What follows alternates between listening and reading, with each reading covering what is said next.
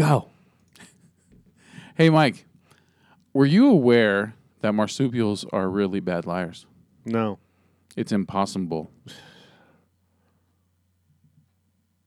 Welcome back, my friends, to the Flicks of the Week that never end. We're so glad you could attend. Come inside, come inside. Fuck you. I am Joe Spiegel, and you are Mike Sutherland. Welcome to the Flicks of the Week. Mine is the 6-part Netflix original documentary, Wild Wild Country. Mine is Journey to the West, The Demons Strike Back. Ooh, sounds intriguing. So much I need to drink some water. All right, all that and more. Take them away. Stephen Chow. Was that on your screen? You just grabbed it, or no? Did you? Did you? You're looking at the same fucking did stuff you I'm looking at. Did you usual suspects it? Yeah, that's what I do. You sneaky fuck. All right. So, boom. You ready for this one? Okay. Should I try in the guru voice? Just fucking read it. When the controversial guru... Really? Come on. Fine, I won't read it the left way. When a controversial guru builds an... You motherfucker. All right. When a controversial guru builds a utopian city in the Oregon desert, it causes a massive conflict with local ranchers. This docuseries chronicles the conflict, which leads to the first bioterror attack in the United States and a massive case of illegal wiretapping. It is a pivotal but largely forgotten time in American cultural history that tested the country's tolerance for the separation of church and state. Brothers Mark and Jay Duplass serve as executive producers on the series. This is Wild Wild Country. That was a ghetto fucking, yeah, sorry about that. Everybody felt they were there at the beginning of the great experiment. Like we were the chosen people. I'm here in one of the largest ranches in the Northwest. Today, it's Rajneeshpuram because a prominent Indian guru and his followers bought it. Our vision was to create a community Based on compassion and sharing. Bhagwan's agenda was simply to raise the consciousness of humanity. That was his goal. America was land of promise. It was my conviction we will have no problems. I don't think America has a place for these people. Everyone in Antelope mistrusts Rajneesh. I want that guru and his evil influence out of my city. They're run by satanic power. There is talk of vigilantes who may seek revenge on the Rajneeshis. A bomb went off in the middle of the community. More than 60 followers evacuated. It was a catastrophe. Mostly unjust, terrified. If I didn't take measures to protect our community, no one else would do it. We call upon the governor to disarm this cult's army now. If the government does decide to get you, they're going to get you. Who would poison a whole town? The Rajneeshis set the stage for a big outbreak to influence the election. They had no evidence. They were facing immigration fraud, smuggling. The Rajneeshis came this close to murdering a presidential appointee. There is bias, there is prejudgment, religious discrimination, and this is democracy. I've had enough of it. We were going to mount a full-scale assault. We will be ready to protect ourselves. I'd grown up understanding thou shalt not kill. What had happened? There's darkness in all of us. Doesn't make you a bad person.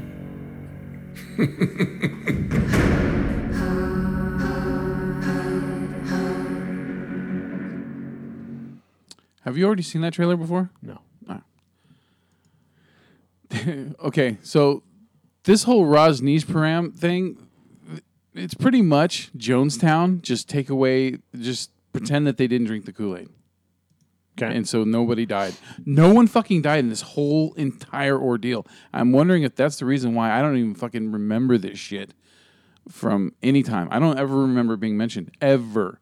You know, I've watched so many Jonestown documentaries and Waco documentaries and Ruby Ridge things, and yet I've never heard of Rajneeshpuram, which happened in Oregon in the early 80s through the mid 80s, and they fucking took over a town.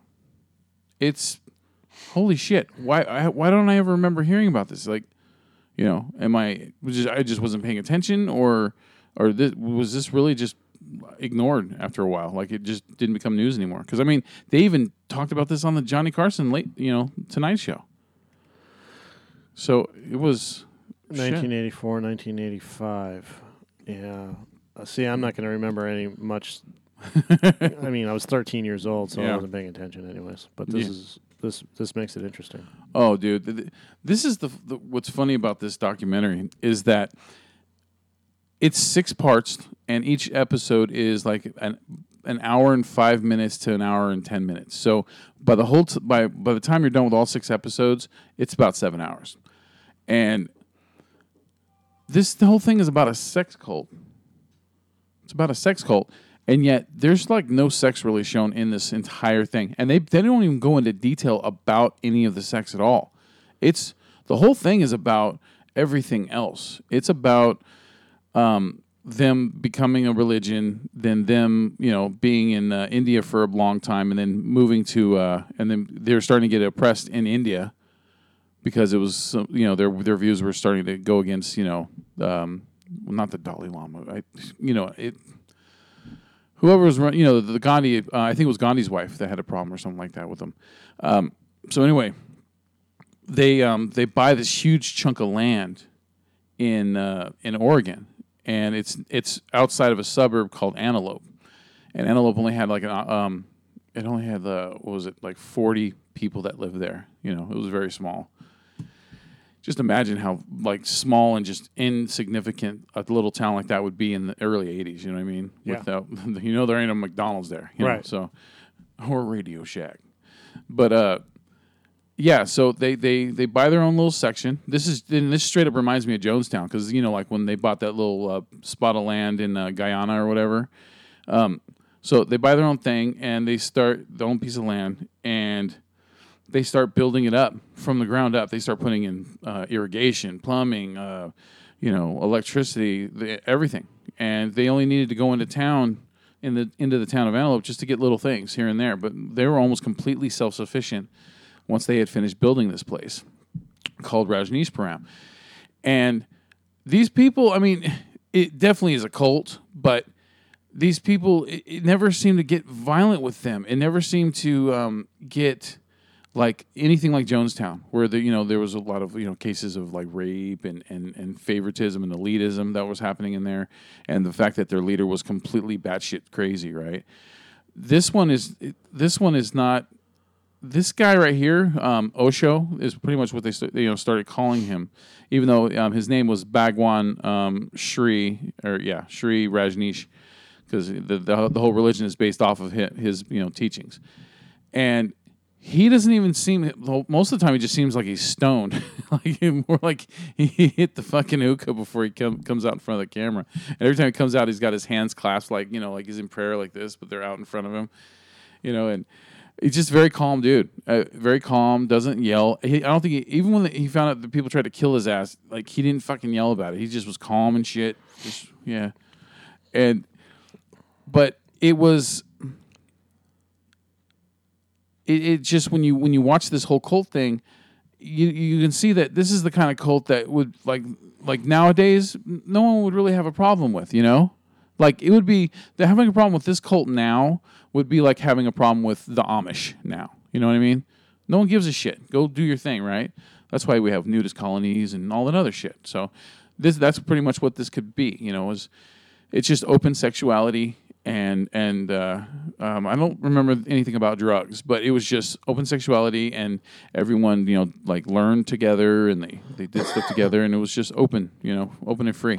Yeah, he traveled throughout India as a public speaker, was a vocal critic of socialism, Mahatma Gandhi, and Hindu religious orthodoxy. Yeah. And so, I don't even hear anything about any kind of, statutory type things that happened there. Nothing. None of that stuff. It was what started this whole damn thing was, and this is what's so good, intriguing about this documentary, is captivating, is that it keeps making you switch sides as you're watching it. Like when it's interviewing all the people that were connected with Rajneeshpuram, you start to sympathize with them, right? And then all of a sudden, when it cuts to the townsfolk of Antelope or the district attorney or government officials and things like that, then you start to believe what they're saying. Well, to a point, not at first, because at first you get just the townsfolk, and at first the townsfolk just sound like, "We don't like your kind here," "Get out of here, negress." It just that's what the impression you get from it is. They're just closed-minded, just Bible thumping necks in Oregon. Yeah, right. So these people were just like, we don't like them, but it seemed like none of them tried to get to understand anyone from Rajneeshpuram. And when the people come into town and be really nice, they all seem like they're just being dicks to them. And what happened was the people of the town of Antelope didn't want them there, so they started getting bills passed and stuff like that was restricting Rajneeshpuram from getting things from town and things like that. So finally, the lady who's like his second, his first in command, Bhagwan's, Sheela, and she was the one that run everything. Like he's the one that's just calm, sitting in his room all day, having sex and contemplating existence, right? And she's the one that handles all the shit. So it's like pretty much he's the royal family, and she's Margaret Thatcher or Tony Blair kind of thing.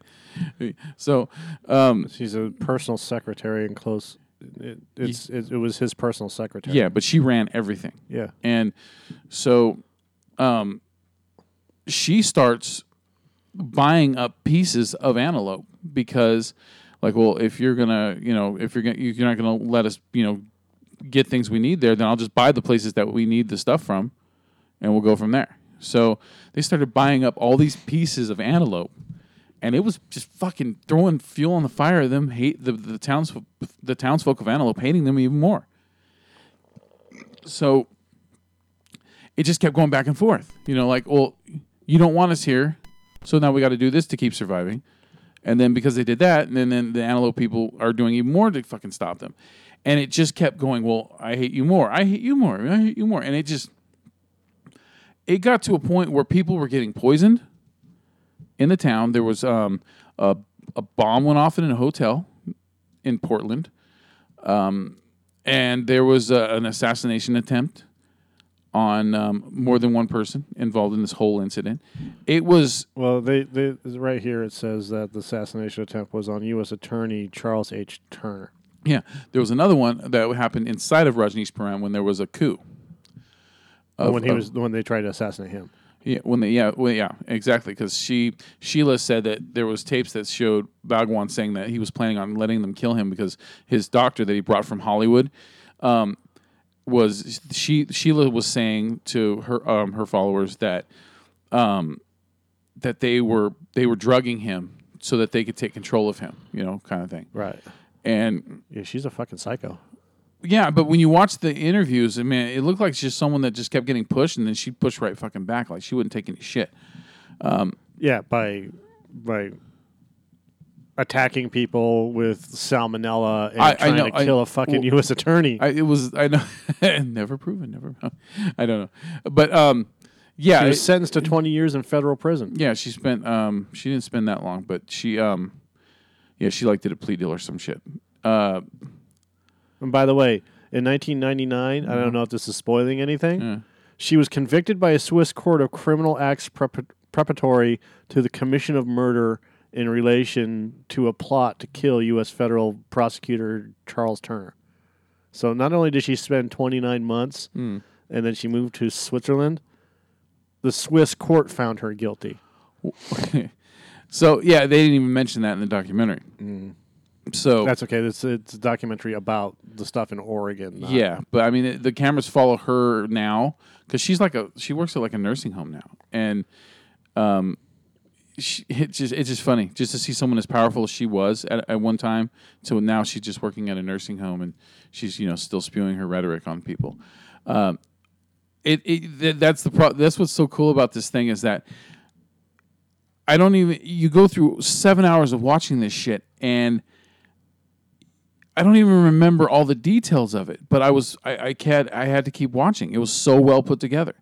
Because the whole thing is almost all of it is about the attorney general trying to get evidence to convict all these people and all this stuff and things like that. It was the constant witch hunt type thing, and it just. But it's not a witch hunt when it's proven true. Yeah, and so these people. There are things that came out later, and it's not these people. It was a select few people. Yeah, and so there's people that are interviewed from Rajneeshpuram that did not know about this stuff, that they were just blindly following Sheila's word on things, and then when shit came to a head, it was like they had already committed to doing certain things, so they did them, and that's tough. I'm glad I'm not in those positions. Of course, I wouldn't allow myself to be put in a position like that nowadays. So.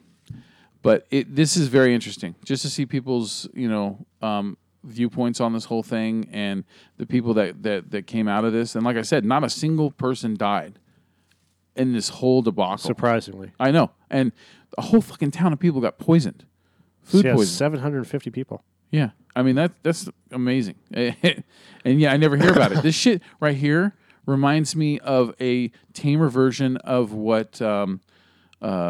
Pablo Escobar did in fucking Colombia. All that shit. I've talked about it before when I talked about Narcos, the show. Learning about him is he fucking bombed a plane. He crashed an airplane.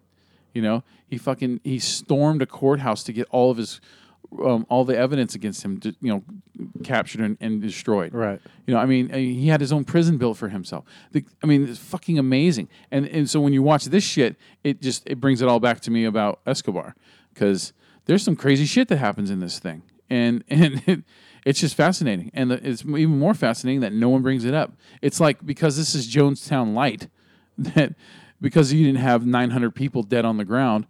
It's like, oh, okay, I guess we don't need to talk about it anymore. So what I appreciate Netflix making the documentary about this, because it's cool to know about this kind of shit. This is fascinating, and it's well worth watching. I say the only downside to it, besides the kinky people that would want to watch a bunch of sex stuff, but there's not. There's just pictures most of the time, and naked people standing around sometimes. So it's nothing. But otherwise, I would say just check out Wild Wild Country. Because it's important to know about this shit, just to see where we've come from and things that have happened, and yeah, that's it. I think that's all I got for now. I can't think of nothing else. I wanted to add on to the Rajneeshi bioterror attack. Mm-hmm. So Sheila fled to Europe on September 13th of 1985. A few days later, Rajneesh accused her of arson, wiretapping, attempted murder, and mass poisoning.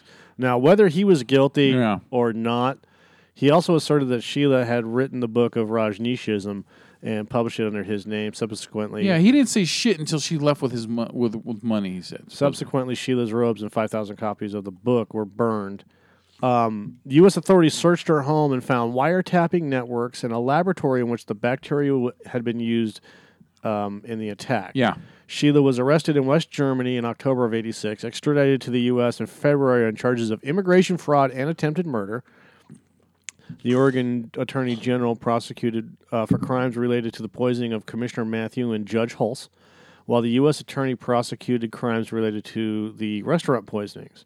Sheila pleaded guilty on July 22nd to first-degree assault and conspiracy assault against Hulse, Judge Hulse, and later to second-degree assault and conspiracy assault against Matthew. She pleaded guilty to setting fire to a county office and wiretapping at the commune. For those crimes, Sheila was sentenced to 3 20-year terms in federal prison to be served concurrently. In addition, she was fined $470,000.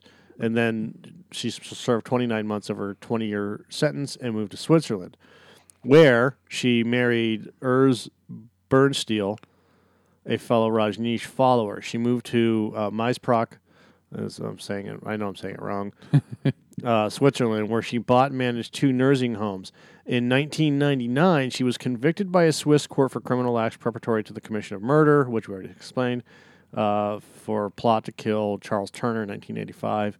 The government refused to extradite her to the U.S., but agreed to try her in Switzerland. She was found guilty of the equivalent Swiss charge and was sentenced to time served, which I don't understand. She should be in jail. Now she had collaborated in 2008. She collaborated with David Woodward and Christian Krocht on an art exposition at the Zurich Cabaret Voltaire, birthplace of the Dada movement. She's a fucking piece of shit. Yeah, the documentary, the way it's filmed, it makes her seem more mysterious than evil. Like when you're watching, it's like, is she wrong? Is she right? Because there's a lot of interviews with her. You know, you're going over 7 hours of shit, and so I guarantee you, at least an hour of that is of her being interviewed. Because she's constantly popping in and out of everything about the documentary. So, but yeah. Anyway, regardless if she's evil or not, this is a good documentary, and I would say take your time with it. Don't watch all 7 hours in one day like I did, but maybe do a couple episodes at a time. But the thing is that like the way every episode ends, it kind of like makes you want to start into the next one. Like it's kind of like it purposely bleeds right into it. So yeah, shit. I don't think I can think of anything else to say about this shit, man. Just check the shit out. All right. Okay. Mine is Journey. Mine. Nice. Really? That was unintentional, man. I just burped water up. How the fuck do you burp up water? Like that.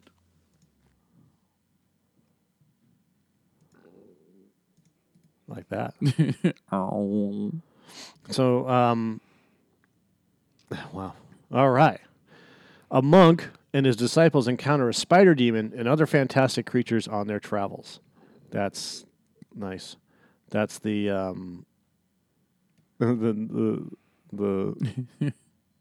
breakdown for Journey to the West, the Demon Strike Back. If you've ever seen Journey to the West, the first one, it was a really, really good movie. Actually, let's just look that up.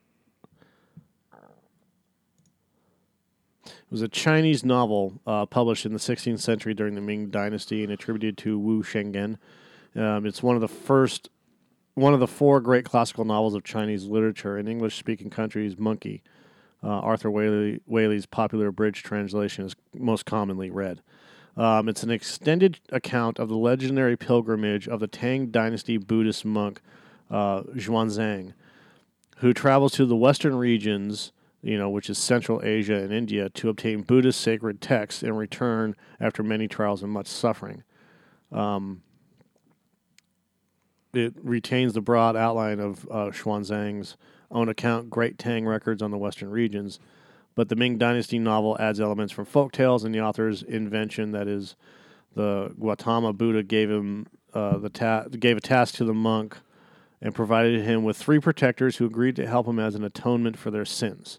These disciples are Sung Wangkong, Zhu Baji, and Sha Wujing, together with the Dragon Prince who acts as Tang Sangjan's steed, a white horse. There's a lot of Chinese folk religion and Chinese methodology and Taoist and Buddhist philosophy. But if you watch the movie, it's amazing. In and of itself,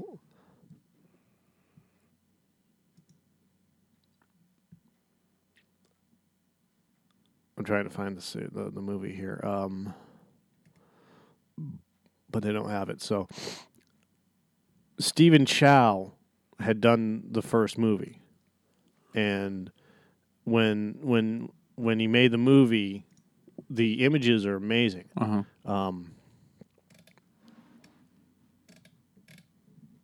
I'm trying to hold on a second.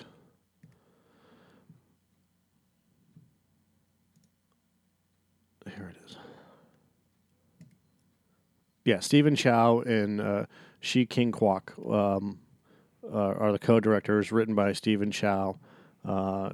Chi King Kwok and 6 more people.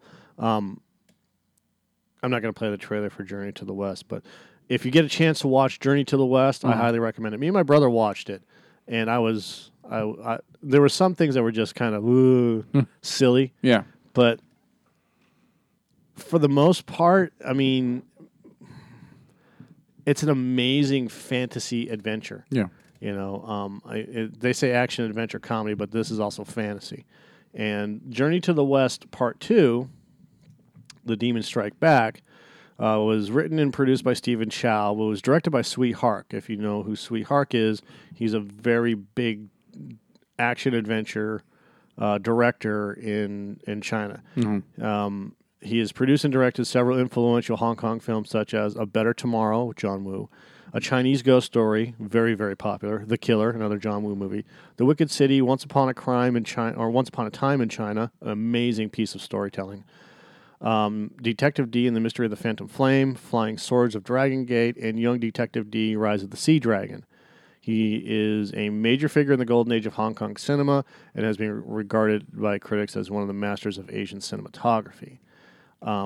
If you don't know, if you've never seen any movie by Sui Hark, you've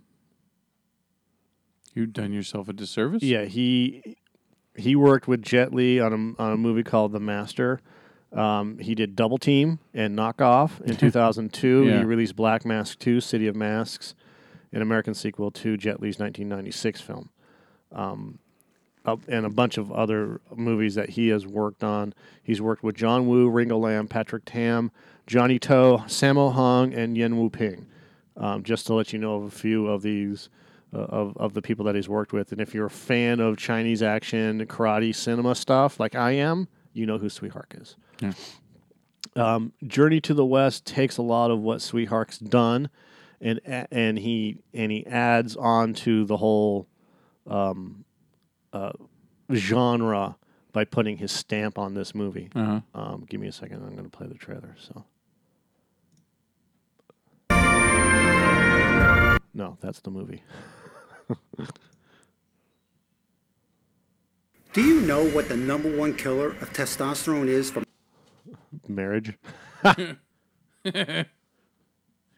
Ba-da-bum-bum. 有过痛苦，方知众生痛苦；有过执着，放下。 I'm actually going to play the U.S. release.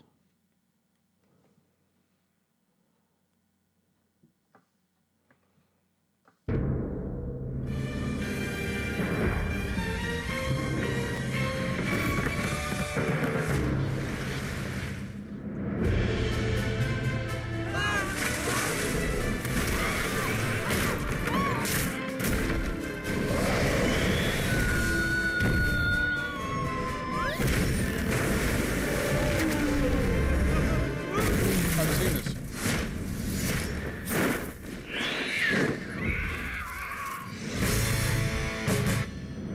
你也是驱魔人啊？嗯。凭什么啊？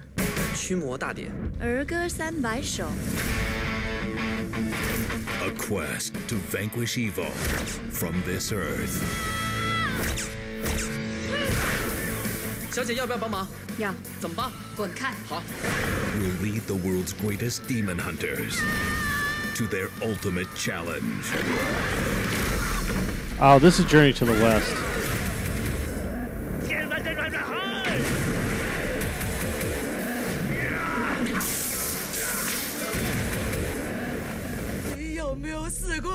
Oh, 大嫂，你相信我，我真的没有老公。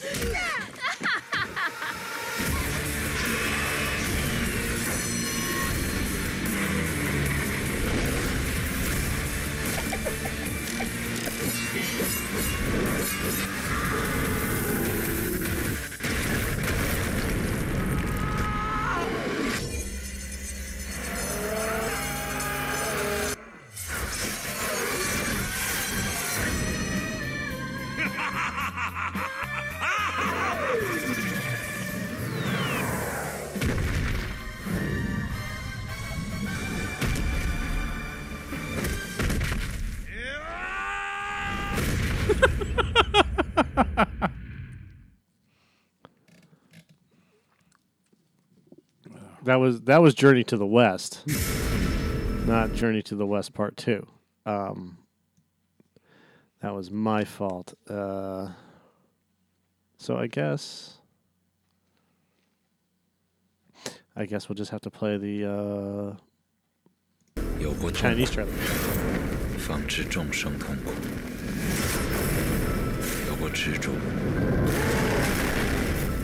放下执着，有过牵挂，了无牵挂。这一路，我杀的妖，降的魔，全都是为了他。世上最难过的关是情关。他放不下一个人。这个女人真的是妖精，他们全都好来害你的。真的没有妖怪。打我！嗯？你不打死我，我就打死你！你居然为了一只妖精打我！臭猴子，那你就别忍了，干脆干掉他！你们给我听着，不要再叫我臭猴子！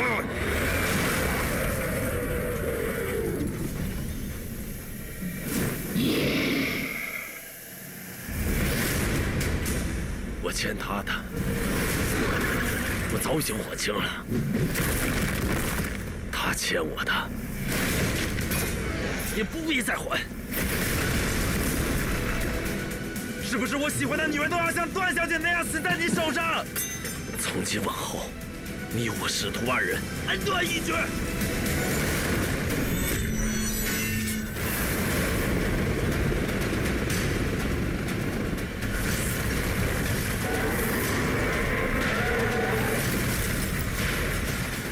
这个世界不是朋友，就是敌人。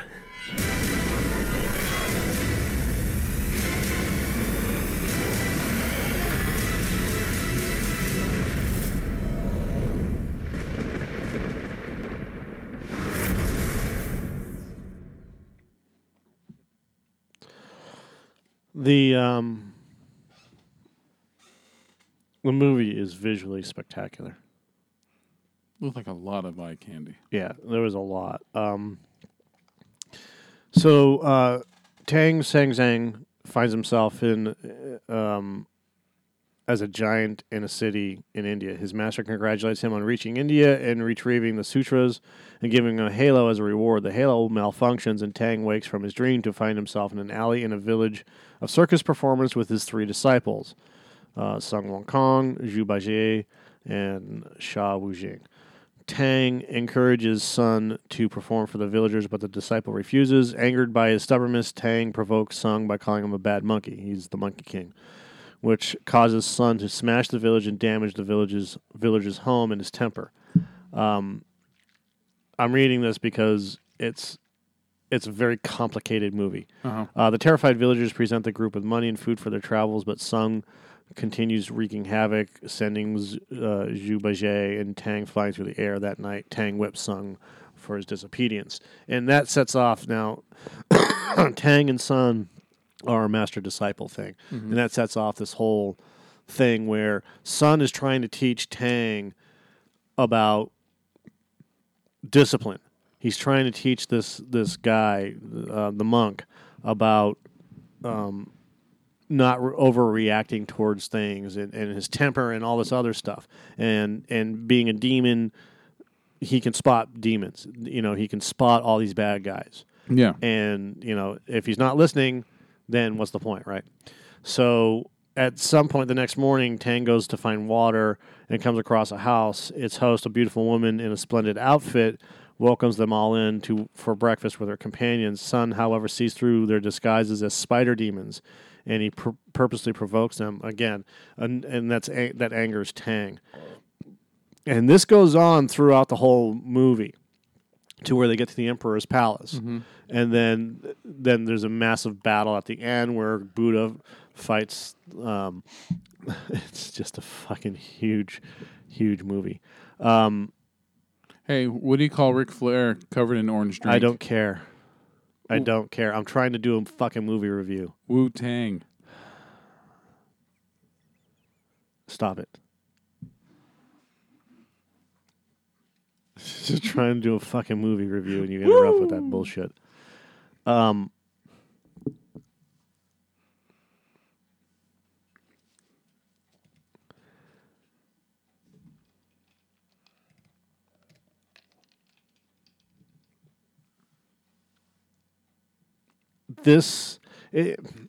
When it comes to Journey to the West, this movie is amazingly visual. Mm-hmm. It's Star Wars visual. It's so cool that the way that they put everything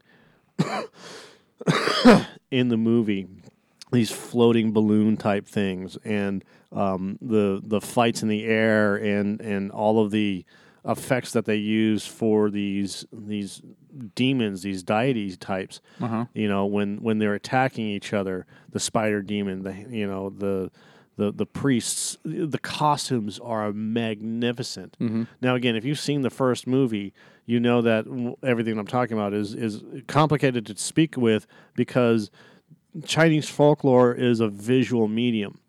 And when they're explaining things in Chinese folklore, when they're showing things, like, you're not going to see regular demons like the horns with the wings and everything and else. The ponytail, yeah. You know, you're going to see like gigantic one-legged dudes walking around, you know, and not like they're giants. I'm talking about like they're just their leg. Yeah. Like an entire leg is just huge, and that's part of the demon, right? That's the demon. Mm-hmm. And or a fish that can go over land. Yeah. You know. And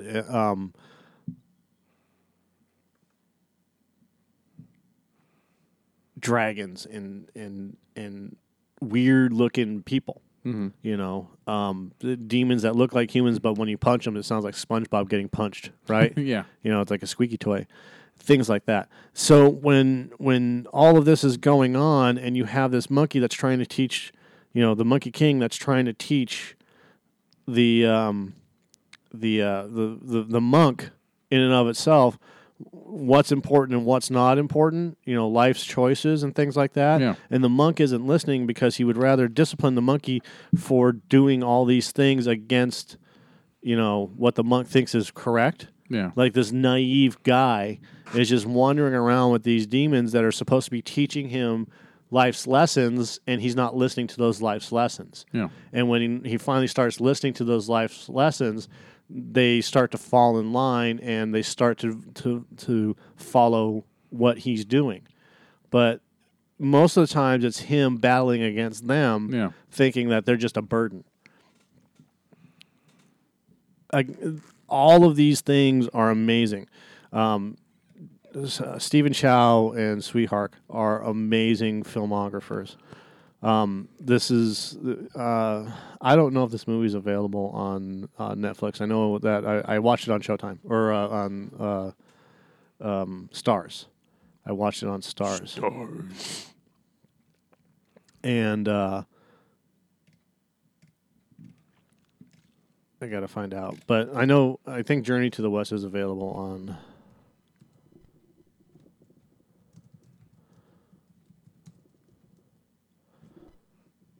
Let's see if it's available on Netflix. Yeah, Journey to the West is available on Netflix.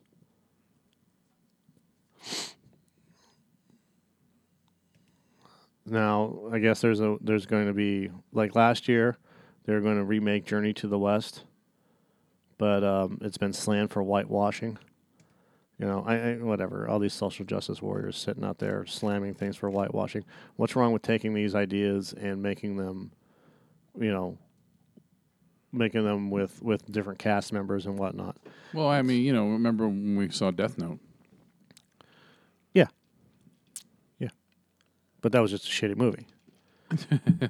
You know? And I'm not saying that they're going to make a great movie out of Journey to the West or Part 2 or whatever. There's like 4 or 5 books in this entire series. Yeah. And it's all an interesting read. And if you ever have a chance to watch any of these movies that are done by Stephen Chow, you know, like what was it? The Shaolin Soccer. Yeah. And God, what was the other one? The one where there's like almost a dance fight. Kung Fu Hustle. Oh. If you've watched Kung Fu Hustle, then you have a taste of what Journey to the West is like. Yeah. That's the impression I got when I saw the first one. I don't remember when I saw it. I think it was within the last 3 years. Yeah. I watched it on Netflix or something. But yeah, I've seen Kung Fu Hustle. I saw that when it was new. But yeah, the shit, man. With Journey to the West, what year did that come out? The first one? 2013. Okay. So yeah, yeah, that sounds about right. And sometime in the last 3 or 4 years. So, but I didn't remember much of it. Like I totally forgot I saw it until I saw the trailer, and I was like, I remember that big fish scene, and yeah, but you saw the first trailer, not the second. Yeah. Or you saw the first movie. I showed the first trailer for the first movie. What I wanted to ask you was, because the second movie doesn't look like it's connected in any way to the first movie. Oh, it's connected. Okay, it was quick and fast, but the trailer for the second one's just the visual flair, right? Right. So, are like the same characters from the first movie? Yes, that's why it's connected. And the same actors, and I don't know if it's the same actors. It doesn't matter if it's the same actors. It's the same characters. Okay.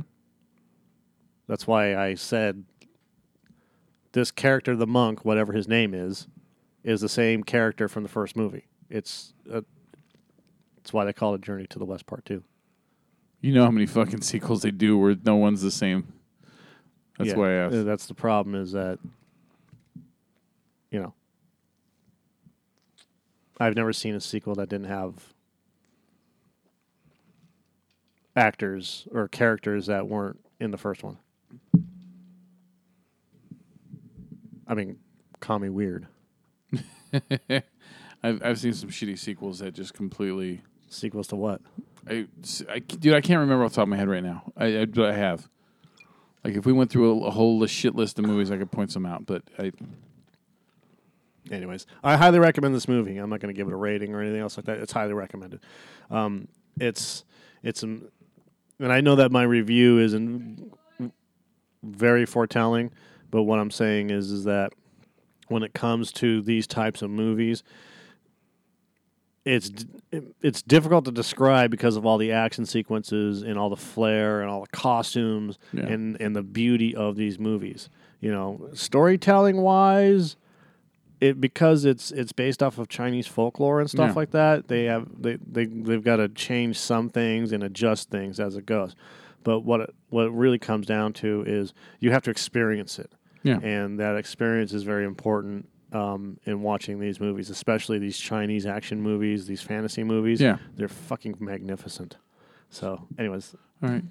So, lastly, there's a movie that I just saw a trailer for it called Hot Summer Nights. And the only reason why I wanted to mention this because it's by A24, and it's coming out this summer in July, I think the 27th. And the trailer just popped up today for it.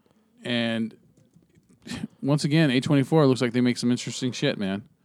I don't know. I don't want to give it away because we can watch the trailer right now, but it looks cool. This looks really cool.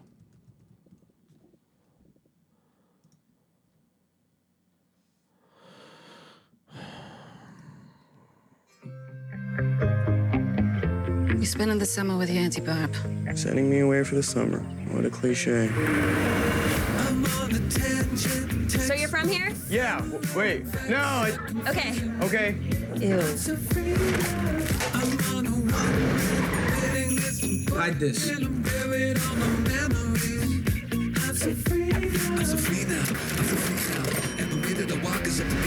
You get high?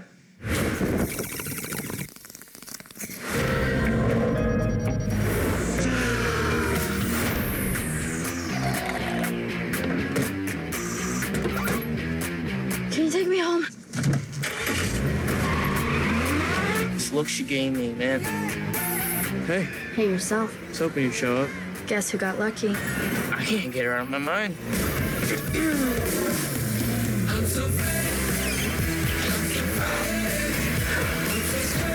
What would you say if I told you I wanted to start selling weed? What's this one? That's a zip. More people bought these, my life would be a lot easier. We should sell more of those. The problem is we're dealing dime bags to teenagers. We need customers who buy in bulk. You didn't know how to use a bomb, and now you're trying to tell me how to flip weed? I have something you've been looking for. How do we know you're not cops? That's a good question. Cops can't do that. Sit down. This is gonna be more money than either of us have ever seen. They want more. You're not caught up in anything shady, right?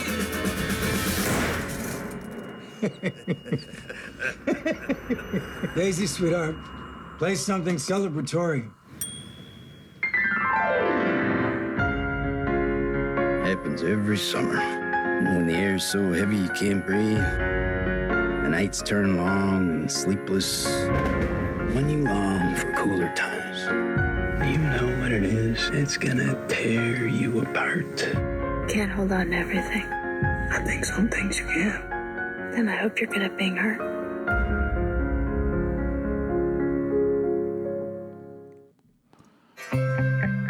I was already interested in this movie, and then when they showed William Fichtner, I'm like, okay, I want to see this. Yeah. It's just it looks interesting. Like oh man, there was this movie with Joseph Gordon-Levitt from about 10 years ago, where he gets caught up in some shit, and it was really good. That was a good one, and it reminds me of that one to a point. Wish I could think of the fucking name of the movie, but you can look it up. Look up a Joseph Gordon movie where he does, like a hostage, like robbery thing. So, did you like it? Yeah, it looks interesting. Okay, all right. So, there you go. There's Mike's enthusiastic thumbs up for that trailer. All right, so that's all I got. So, what? Hot Summer Nights? See that maybe if it's in the middle of summer, so I don't know. Yeah, probably not going to happen. Yeah, probably not going to happen. So that'll probably end up being a Netflixer. So, Flicks of the Week, me. You. Mm-hmm. Goddamn right.